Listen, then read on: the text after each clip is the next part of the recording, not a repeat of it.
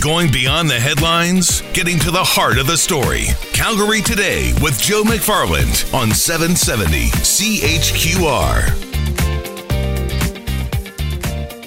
Earlier in the show, we heard from Calgary's chief of police about what we've been seeing stateside and what we've been seeing here in Canada as well. And I wanted to bring in the head of the union, the Calgary Police Association president, John Orr, joining us here on the program. And John, let's start off with the question about what's been going on in your mind, what you've been thinking as you've been watching the coverage down south.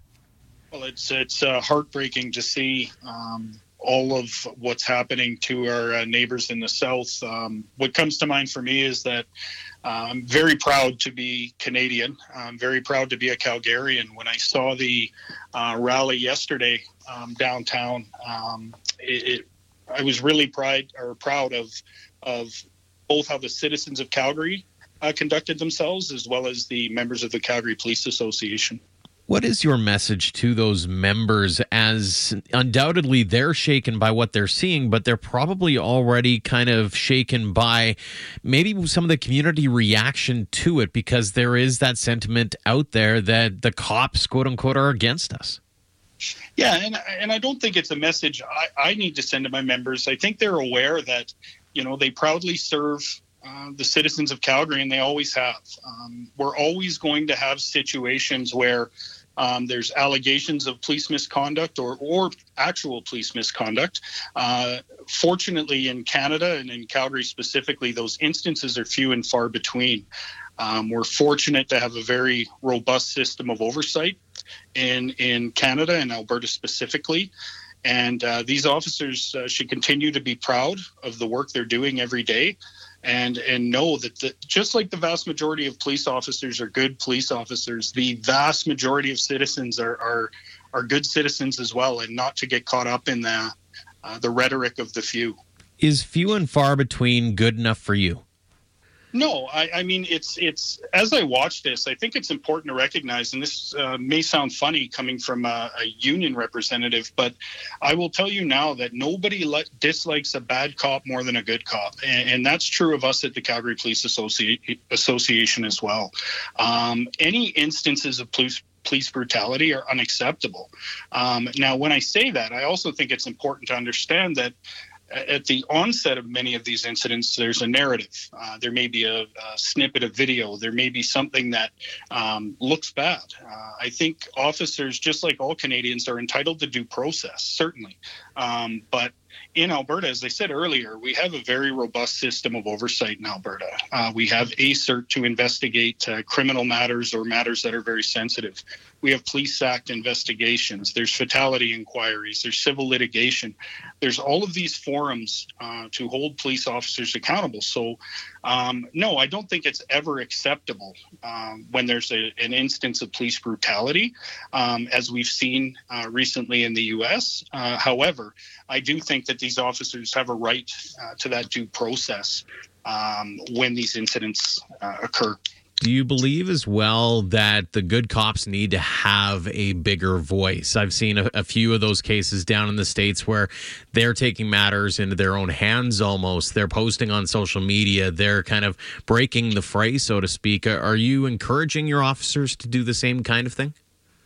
Again, I've seen the same thing in Canada on various social media platforms where police officers in Calgary are saying, hey, we find bad behavior just as unacceptable as anybody else. And when I said earlier that they are very few and far between, again, I want to reiterate that that's certainly not to excuse the very rare situation in Canada where a police officer grossly oversteps their role and commits serious misconduct. That's not what I'm saying. I do think it's important for the good police officers to speak up. You mentioned the contextual piece. Are you concerned at all about people coming up and trying to goad your officers at all into something that is more than what it looks like? Yes, I mean, we have hundreds of thousands of interactions between the police and the public in Calgary every year. And out of those, it is a fraction, a very small fraction of those that result in even the accusation of police misconduct. I mean, it is certainly important that citizens understand that police officers have a difficult job to do, and that sometimes when you come into the middle of a situation, something may look different to you than it does to that officer. So it's important to recognize that and to comply with the lawful order from a police officer, for sure. When you look at what's going on stateside, are you concerned at all about what may come here at some point down the line?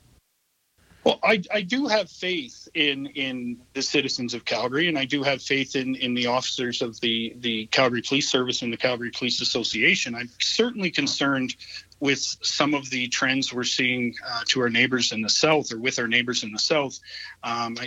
Yesterday, we had there were several officers shot. There were officers run over with cars in the United States, and that's certainly concerning to us. However, as we saw yesterday, I think we have a very different dynamic in Canada, and I think that's because of years of building positive relationships with the community. That's because we have a very stringent hiring process. We also have excellent training. We have officers who in Calgary wear body-worn cameras everywhere they go. I think we've built a level of trust with the community. Now, saying that, it's important that we realize that can always be tested, and that we are always doing what we need to do to make sure that relationship stays strong. Onwards and upwards for sure. John, appreciate your time. Thanks so much for joining us. Thank you. John Orr is president of the Calgary Police Association, and we heard from the police chief as well earlier on in the show, and my goal is very similar to what we've been doing with seniors care in this province. So over the next few days, I want to bring the Calgary perspective, not just on a policing scale, but also from a racism perspective, and so we're going to continue that conversation in the days ahead.